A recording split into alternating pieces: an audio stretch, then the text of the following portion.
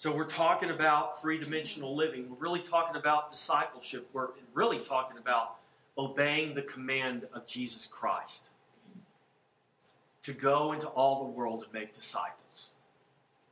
Three-dimensional living speaks of the relationship Jesus modeled in three directions: up with the Father, in with His disciples, and out with the world around Him.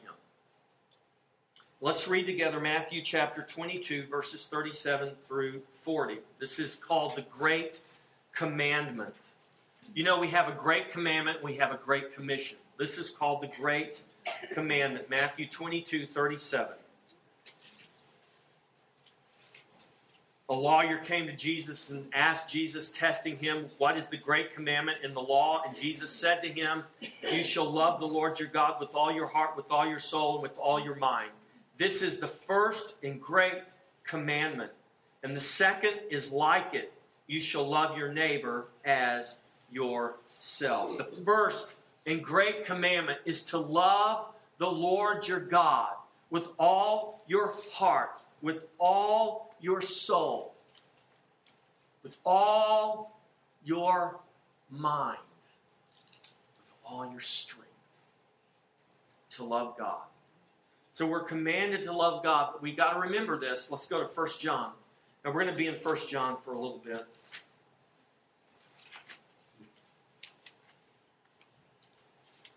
Let's go to 1 John chapter 4.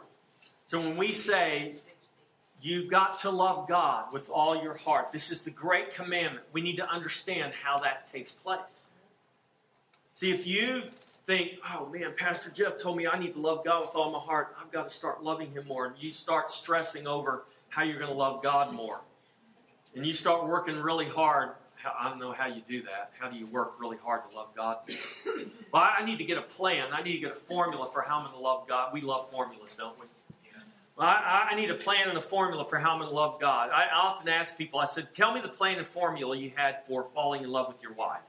Guys, you didn't have one, did you? It just kind of happened. I mean, before you know it. Now, after you realized you were in love with her, you might have had a plan and a formula how you're going to convince her that you are the guy, right? But I'm telling you, you didn't have a plan and a formula of how you were going to fall in love with somebody. There is no plan and formula of how you fall in love with God. Listen, the Bible tells us how we love God. 1 John 4:10.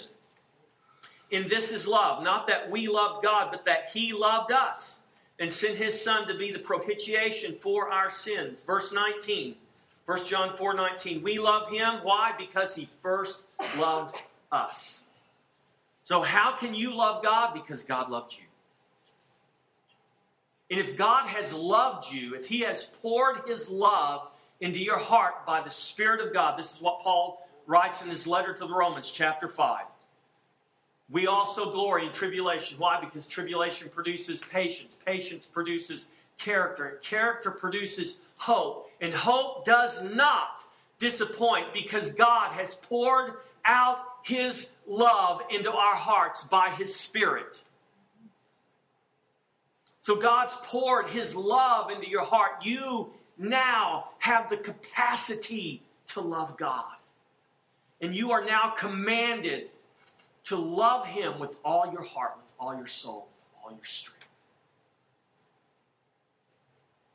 You can do that. The question is, will you do that? Oftentimes people say, well, I can't. And I say, no, stop right there. Don't say you can't. Say I won't. Because it's really not about what we can't do. It's about what we will or will not do. The Bible says, I can do all things through Christ who strengthens me. You can love God with all your heart. The question is, are you going to? It's not whether you can or not, it's are you going to? When Peter and the disciples returned to fishing after the resurrection of Jesus, and Peter is so downcast because he has denied the Savior 3 times. Now Jesus has been resurrected, and Peter realizes, I am the most ignorant, stupid, unfortunate man in all the world because I have denied the Messiah 3 times. After I told him I would never deny him, even after I told him I'd go to the death for him, and he said, you're going to deny me, and I didn't believe him, But I did it just like he said. I denied him 3 times. And Peter, in his distress, goes back to the thing Jesus called him away from. In the beginning of Peter's life, in terms of his life with Jesus, Peter's on the seashore washing his nets. Here comes Jesus walking by. He says, "Hey, can I borrow your boat?" "Yeah." "Let's cast out a little ways." And Jesus preaches this sermon, and after the sermon, they push out. He says, "Push out into the deep and drop your nets." "We have fished all night long and have caught nothing. Nevertheless, at your word," he drops his net and he catches this ginormous amount of fish. And the Bible says, the gospel says, Peter falls down into the boat at the feet of Jesus and he says, "My Lord." He realizes. And Jesus says to Peter, he said, "Follow me and I will make you a fisher of men." And he says, Peter left his fishing business and followed Jesus. Later on in the Gospel of John, we see when Jesus, as only Jesus can do, because Jesus wrote the book on church growth and how to win friends and influence people. When Jesus preaches a sermon and the masses turn from him and walk away from him because they said, "This is too hard." Jesus turns to his disciples and says, "What about you guys? Are you guys going to also leave me?" And they said, "Where would we go? We have forsaken all to follow you, and besides that, you have the words of life." Did you catch that? We have forsaken all to follow you. But now, here is Peter, after the resurrection of Jesus, having denied his Savior 3 times. What's he do? He goes from being a fisher of men back to a fisher of fish. He's out in the boat. Because it's what we do. This is what our human nature does. We go back to our default mode. Peter reverted back to the old man, back to the old ways. This is what we will all do if we are not vigilant. Don't think that you can't revert back to the old ways. I didn't say Peter lost his salvation. I said Peter went back to his old ways. And he's out there fishing with his buddies. Here comes this guy on the seashore. "Children, do you have any fish?" "No, we fished all night. We don't have any fish." "Go away." John goes, "Peter, I think it's Jesus." Jesus says, "Let your nets down." And at that moment, they remembered 3.5 some years previous to that when a man in a boat said, "Let your nets down." And they caught a catch of fish. They let their nets down, and the Bible says that they caught, I believe it's 153 large fish. The nets should have broke, but the nets didn't break. They dragged the fish into the seashore. Peter takes his tunic off. He jumps in the water. He swims to the shore. There is Jesus. And Jesus asked Peter this very important question. He said, "Peter, do you love these more than me?" Now, the Bible doesn't tell us what these are. What I believe these are those fish. Because remember, Peter was called to become a fisher of men, and he returned to be a fisher of fish. And Jesus asked a simple question, "Peter, do you love these more than me?"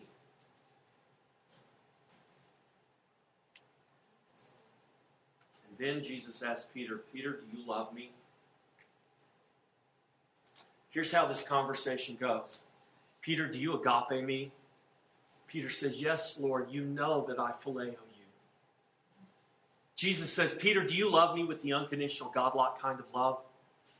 Because see, that's the love Peter confessed to Jesus when he said, "I'll never leave you, Jesus. I'll go to the death with you, Jesus, because I agape you." But when it came right down to it, guess what Peter was not able to follow through on? He wasn't able to follow through on his profession of love. Now here comes Jesus. He said, "Peter, do you agape me?" Peter says, "Yes, Lord, you know that I phileo you." Jesus says, "Feed my sheep." "Peter, do you agape me?" "Yes, Lord, you know that I phileo you." "Tend my lambs." Pastor Curtis, God bless you. Here's the third question. Peter, from Jesus, here's what Peter says. Peter, do you phileo me?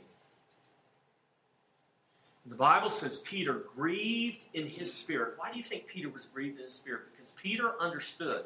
Listen, we only have one word for love in the English, but in the Greek there's at least three. Agape, phileo, and eros. And Jesus says in his third question, Peter, do you phileo me? Peter was grieved in his spirit. Why? Because Peter understood that he could not love Jesus with the same kind of love that Jesus had for him. Peter professed that love before, but he denied his Savior 3 times. And now, in the grace and the mercy of God, here comes Jesus, and he makes Peter affirm 3 times his love for him.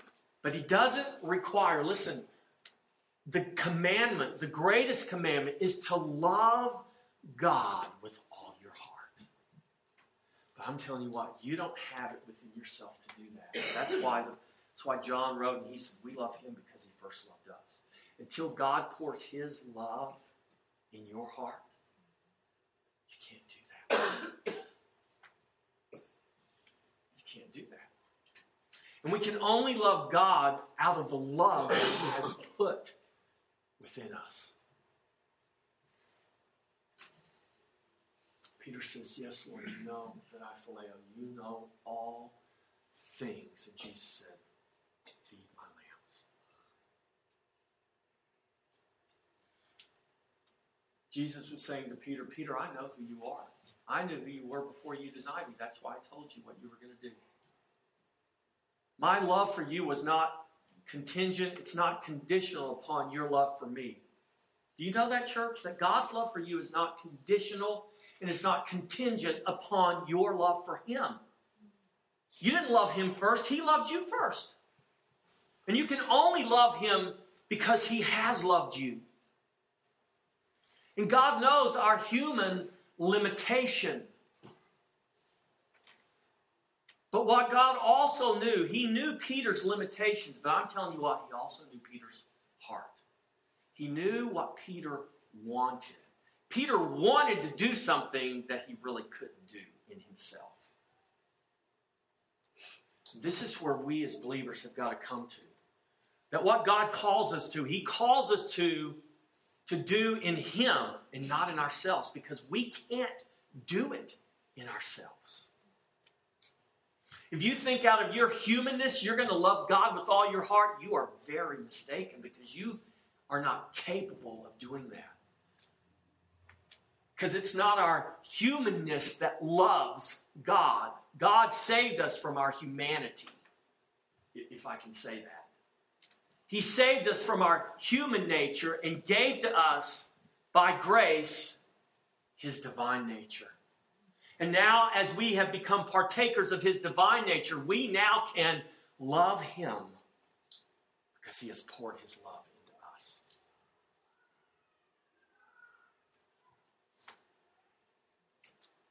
Man, that was a long introduction to my message, wasn't it? Well, you can go all there, but do you see the grace of God in Peter's life? I mean, failure after failure. God's grace never stopped. God's love never failed. God knew all along. Do you know that God knows right now? He not only knows every mistake you have ever made, he knows every mistake you're going to make.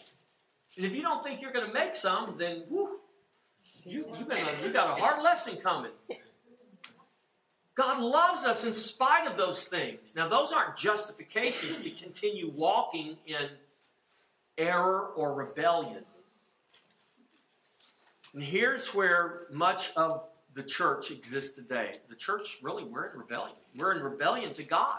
We're in rebellion to his word. We're commanded to do something, and the question is, are we going to do what God commands us to do? Are we going to go back to the simplicity of the gospel, or are we going to keep living in an illusion with delusions of grandeur about what we can do, continually to pin our hopes on some great event in the future that's coming. No, listen, live in the present right now. You're called to this right now, not some great event in the future that's coming. Oh, it's coming, it's coming, it's coming, it's coming. And we keep looking for something to come. And guess what? Time keeps passing. Time keeps passing. We need to be faithful. We need to be obedient today to what God has commanded us to do right now. It's not going to be in the great events that God changes the world. It's going to be in the small things, moment by moment, day by day. It's the little bit of leaven that's leavening the whole lump. Jesus said this is what the kingdom is. It's like the leaven that leavens the whole lump. Just a pinch. That's why he said if you just have faith the size of a grain of a mustard seed, you can move mountains. The problem is we want to stand there and we want to see the mountain move immediately because we misinterpret and misunderstand because this is who we are today. This is what our culture has made us. Instead of understanding that if I'm faithful, if I just exercise mustard seed faith every day, if I will just purpose to be that little pinch of leaven every day, listen, the Spirit of God will take over. The Spirit of God knows how to leaven the lump. He knows how to grow the seed. He knows how to make the tree. He knows how to move the mountain. He knows how to transform the world. He knows how to transform your family. He knows how to transform the circle of influence around you. Forget about changing the world. Just how about we think about those immediate people around us? Let's start believing God right there. And quit looking for the great event that's to come, because we just want God to come down and zap everybody, and that's not what Jesus said he's going to do. I challenge you to show me in the scripture where God says that's how he's going to operate. He ain't going to do that. He already did that. He already poured out his Spirit 2,000 years ago at Pentecost. If you're a child of God, Christian, if you go by that name and you truly are Christian, you have the Spirit of God in you right now. There's nothing more God can give you that he has not already given you. There's no extra anointing or lightning bolt that's going to come down from heaven and do something for you. If you have the Spirit of God in you right now, you have all things that pertain to life and godliness in Christ Jesus. The fullness of glory dwells within you. You are powerful right now, just as you are. You are. Walk in that power. But I'm going to tell you what, if you will not walk obedient to the Word, and I'm not talking about some legalism where I can't wear certain things and I can't eat certain things and I can't do certain things. I'm not talking about that. I'm talking about being obedient. Jesus didn't say sit and wait. He said go therefore. He said be salt and light. Be salt that doesn't lose its flavor. What does that mean? Don't lose your flavor. He didn't say go out and compromise the message so we can attract the world so they don't feel so bad. That's salt that's lost its flavor. That won't do anything except make people feel good in their sin. And we're not called to make people feel good in their sin. But here's what we are called to do. We are called to love people in their sin. We're absolutely called to love people in their sin.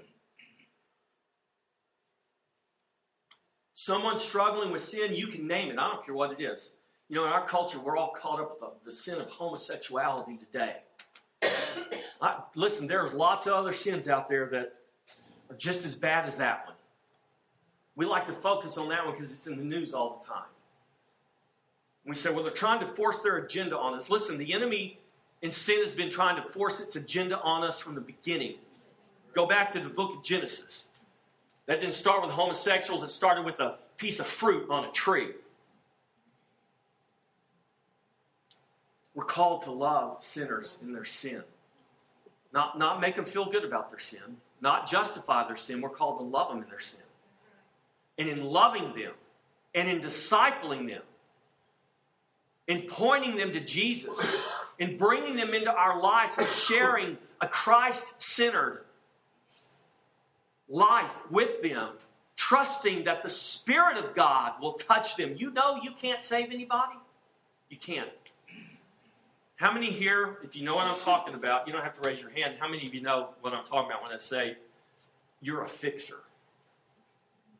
You know what a fixer is? A fixer is a person who just wants to fix everybody's problem. Well, you know, I think I could fix their problem. Really? You think you can? You know, if they would just listen to me, I think I could get them saved. Really? You think you could get them saved? I mean, we say these things, and we know as Christians that we really can't save anybody. But, you know, our words really do have meaning. We need to really stop and think about some of the things we say and some of the ways we think.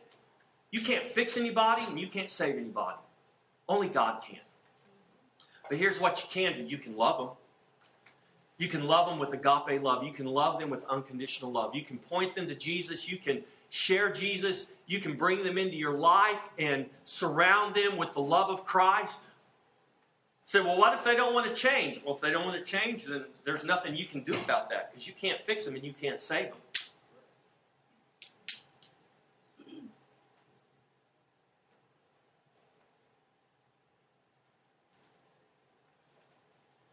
But you can't do that with people if you don't love God. Jesus was able to have a relationship to the world around him because of his relationship with the Father. He was able to have a relationship with his disciples because of the relationship he had in the Father. I told someone last night as we sat and were conversing, not someone in this church, someone that didn't even go to this church. We were talking about church. I said, you know what? Here's the problem. Church wants to go out and do all the stuff in the world. We can't even love one another inside the church. Until we learn how to live with one another, until we learn how to love one another right here as the church. How in the world are we going to go out there and change the world? It ain't going to happen. It's not going to. Now while we're in 1 John, let's just look at something here.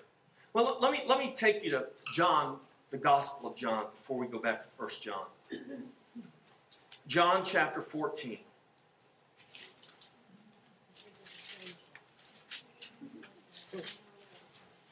John, the Gospel of John, chapter 14. So this is the great commandment, to love God with all your heart. Well, what does that mean? What does it mean to love God with all? What does that mean?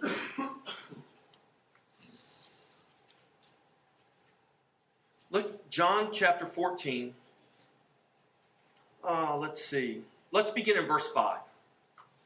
Thomas said to him, Lord, we do not know where you are going and how we can know the way. Because Jesus said, look, I'm going to prepare a place. You know where I'm going, you know. He said, no, Lord, we don't know where you're going. We don't know the way. Verse 6.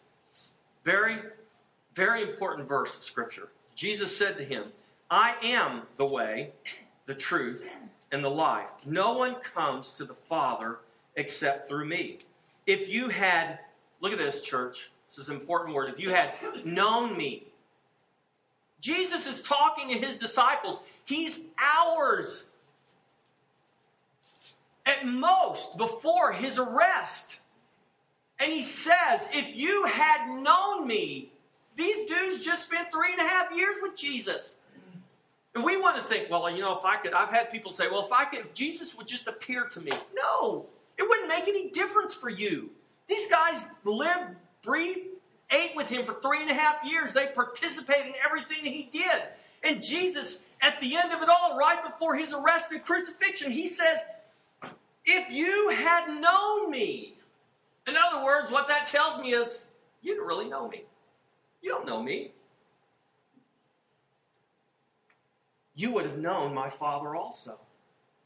And from now on, you know him and have seen him. Do you see the grace of God right there?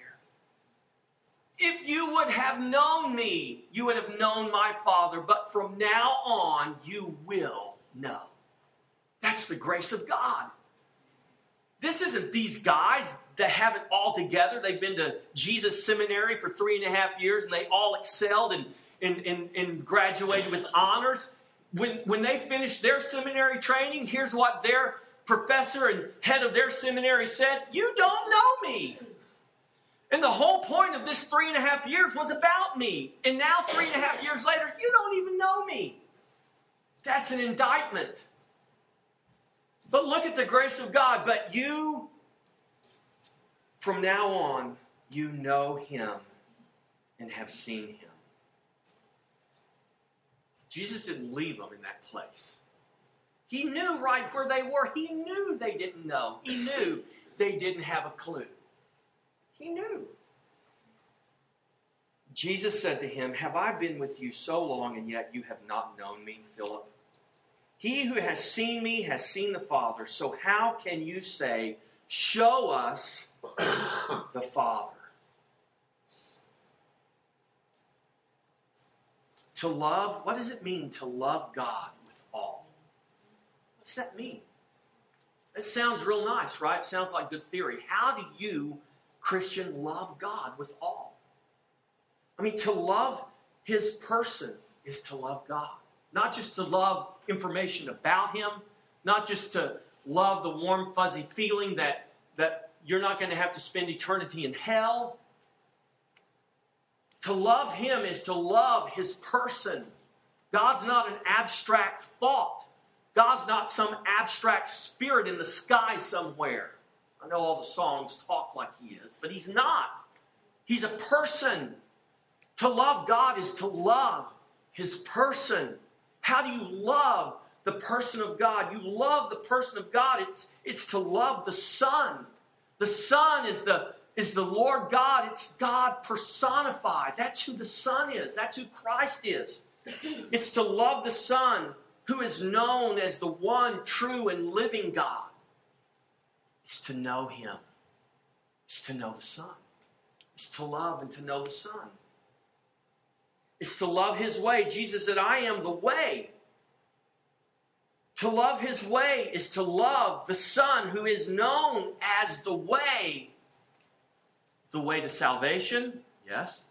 The way to life? Yes. Let's just simplify it. He is the way in all things. He's the way you buy groceries at H-E-B. He's the way you buy gas at Walmart.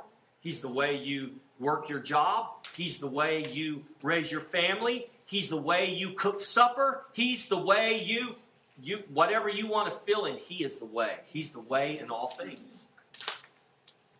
Why do we want to separate spiritual and secular and say, well, washing my car is not spiritual? Really? Going on my job, doing my job, there's nothing spiritual about that. Really? When did you stop being spiritual? When did you stop being a child of God? If the carpenter walks over to eat his lunch, is he not still the carpenter? Are the members of his body still not the members of the carpenter? Is not eating lunch part of what the carpenter does in building the thing that he's been tasked to build? How can we say this is spiritual and this is not spiritual? Either you are or you are not. You either are in Christ or you are not in Christ. And if you are in Christ, you're all in or you're not in at all. You don't have your toe in. You don't have your knee in. Your tank's not half full or half empty. No. He is the fullness. If He lives in you, then the fullness lives in you all the time. It never stops living in you. You don't move in and out of salvation, and salvation doesn't move in and out of you. You either are or you are not.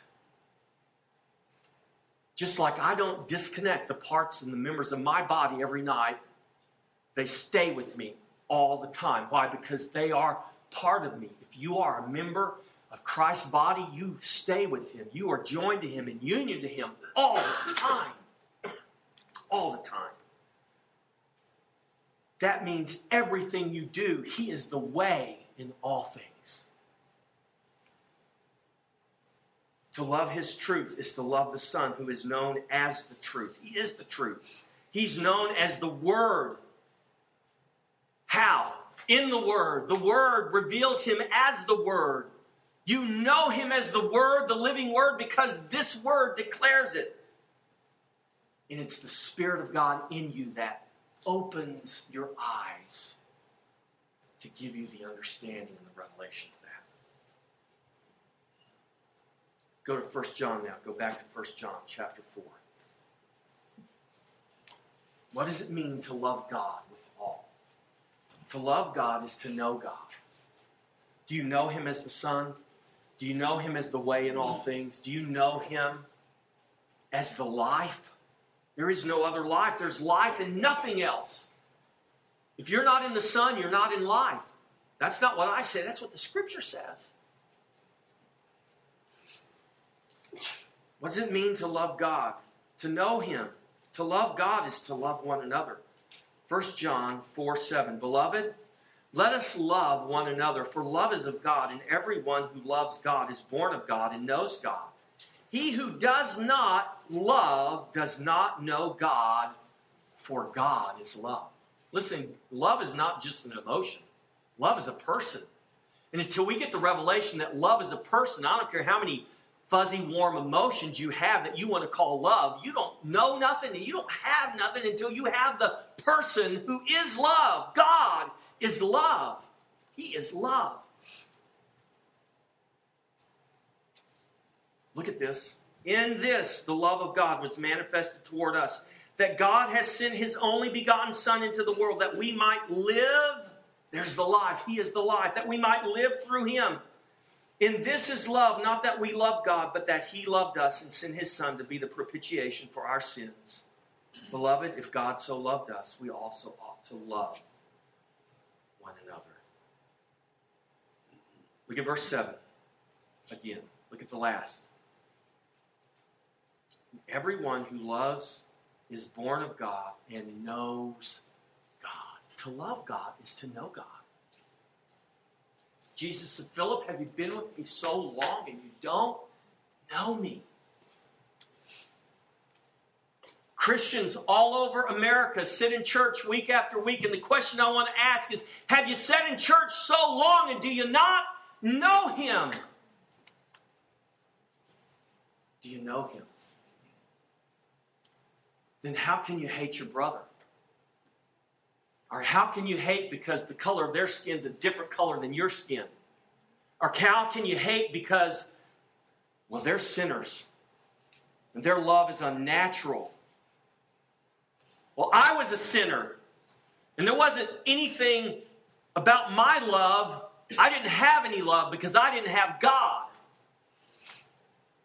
But God loved me still.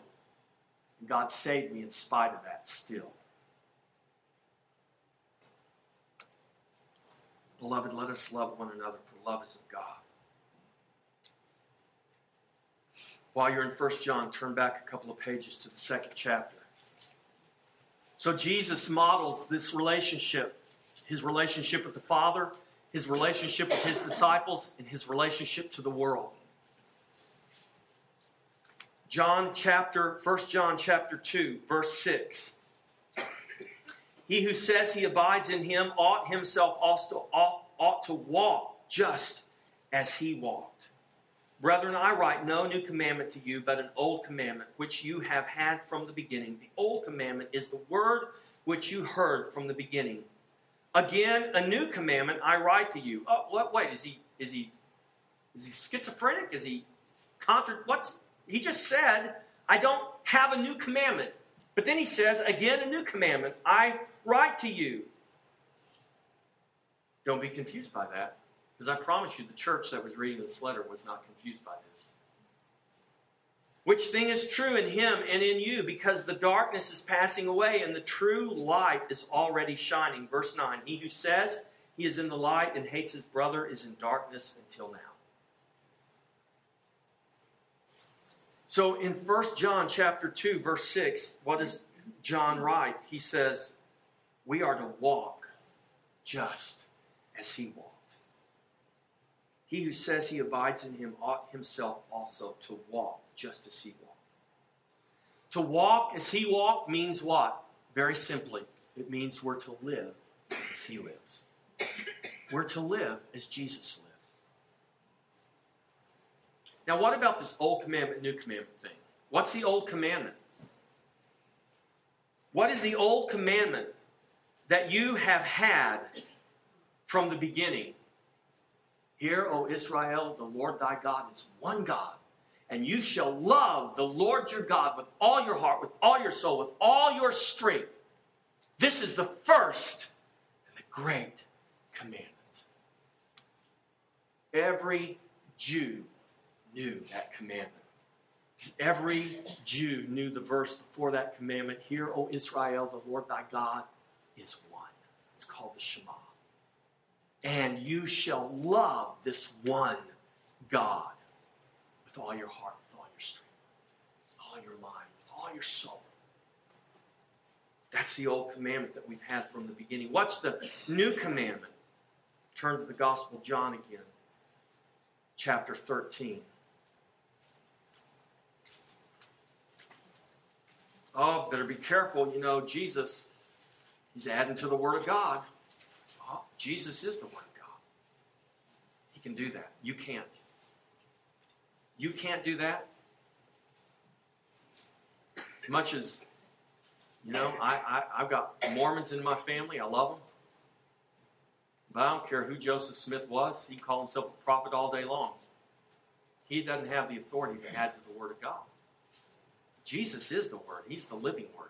He is the author of creation. He is the Word made flesh that dwelt among us. And here Jesus says, you need to catch how huge this is. Jesus says, a new commandment I give to you, that you love one another as I have loved you, that you also love one another. When John writes his letter, he is equating the great commandment to the new commandment that Jesus gave. He is giving weight to Jesus' words that equals the Shema, the very commandment of God given to Moses.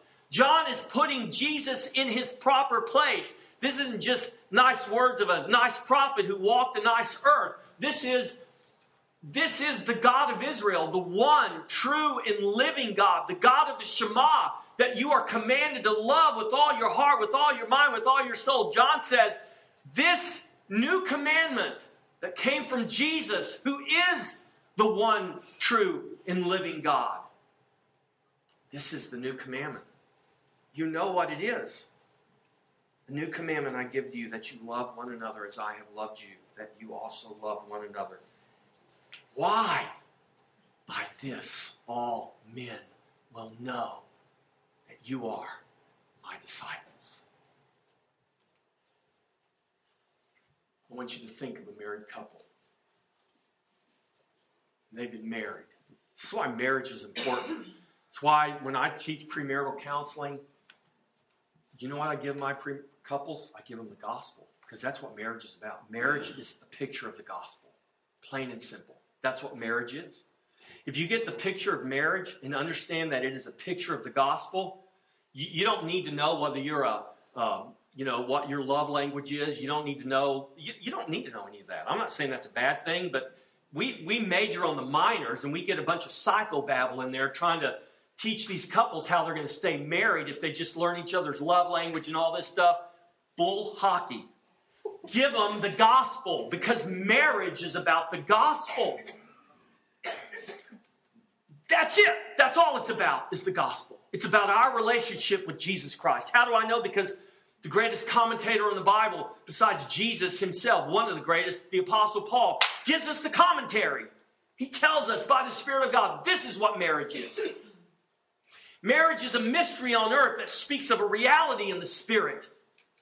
The mystery is not the reality in the Spirit. The mystery is that God would picture the spiritual reality of his love relationship with his children, with us fallen and frail human beings here on earth. That's a mystery. But he did it. Why? So picture this couple. And the man says, after 21 years of marriage, you know, honey, I love you, but I think it's time to move on. I think it would be better for both of us if we just moved on. And he goes out and he tells everybody, you know, this is really best. This is really what love demands. Would you believe that? Here's a broken family. Here's a broken wife, broken kids. Would you believe that? That that's really love? You wouldn't believe that, would you? You would not believe that, because that's not love. I tell my married couples, listen, unity is worth fighting for. Married couples, if you're going to fight, fight for unity. Don't fight to divide, fight to stay together. Because your marriage is a picture of the gospel. It's a picture of the relationship Jesus has with his people. And Jesus doesn't divorce his people, and Jesus doesn't divide from his people, and Jesus isn't going around cutting members of his body off and throwing them away. That's not what God does. God says a man loves and cherishes his own body. That's why men are called to love and cherish their wives as themselves. The old commandment and the new commandment are not different because at the heart of both, there is love. The question is not, can you? The question is, will you? Will you love God? And if you will love God, then you will love one another. And if you will love one another, then you are loving God. And by the love that we have for one another, the world is going to know that we are his disciples. Why is that important? I'll tell you why it's important. Because what God has commanded us to do is to go, therefore, into all the world and make disciples. How are we, church, going to make disciples if we can't love one another and model what true discipleship really is? Any more than you're not going to pay money to go get marriage counseling from a guy that's been married 7 times, are you? I hope you wouldn't.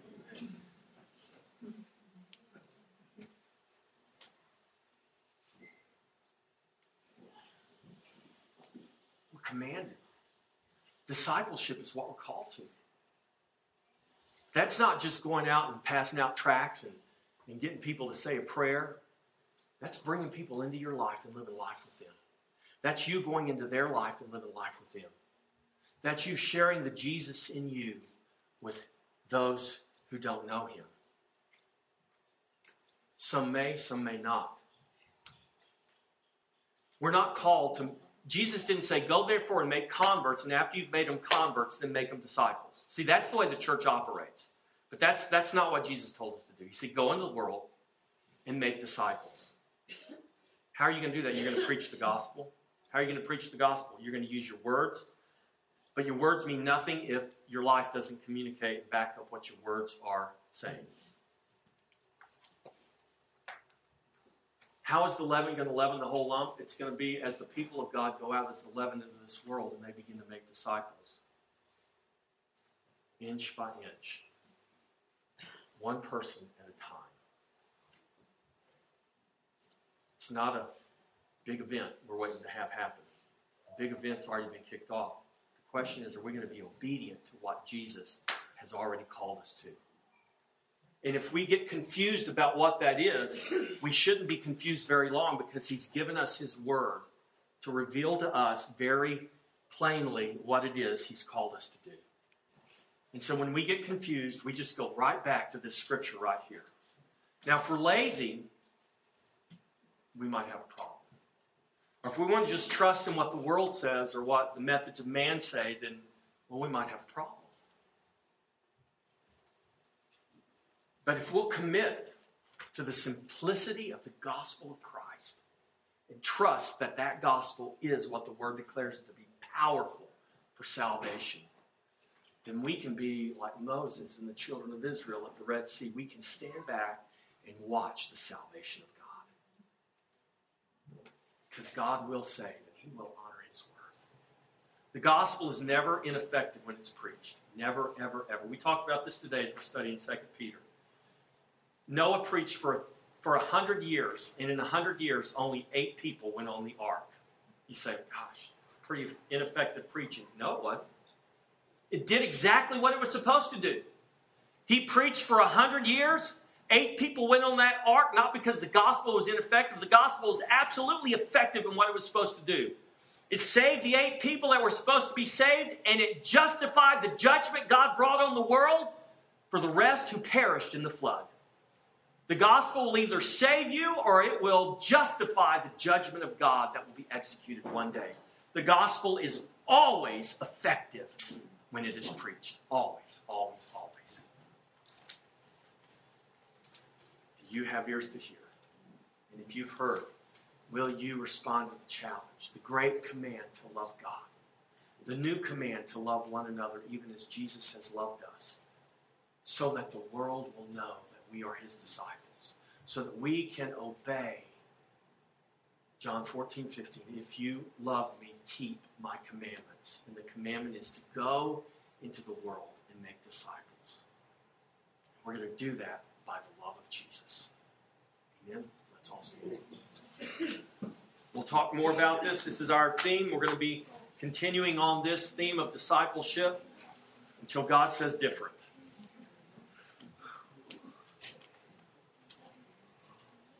Reality is, everything centers around that. So in some form or fashion, this is what our preaching and teaching is about. Because this is at the heart of the gospel of Christ. Amen? Amen. I want you just to close your eyes for a moment. I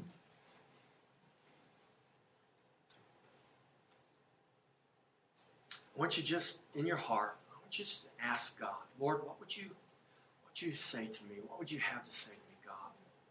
I want you to be like Samuel, like little Samuel, when he heard the voice of God, and he goes into Eli and said, Eli, did you call me? And finally Eli realized what was happening. He said, go back in, lay down. And if you hear the voice again, say, Lord, here am I. I want you just to say those words in your heart to God. I just want you to say, because listen, God is speaking. He's speaking through His Word. He's speaking through His gospel. He is never not speaking. I want you to say in the quietness of your heart, Lord, here am I.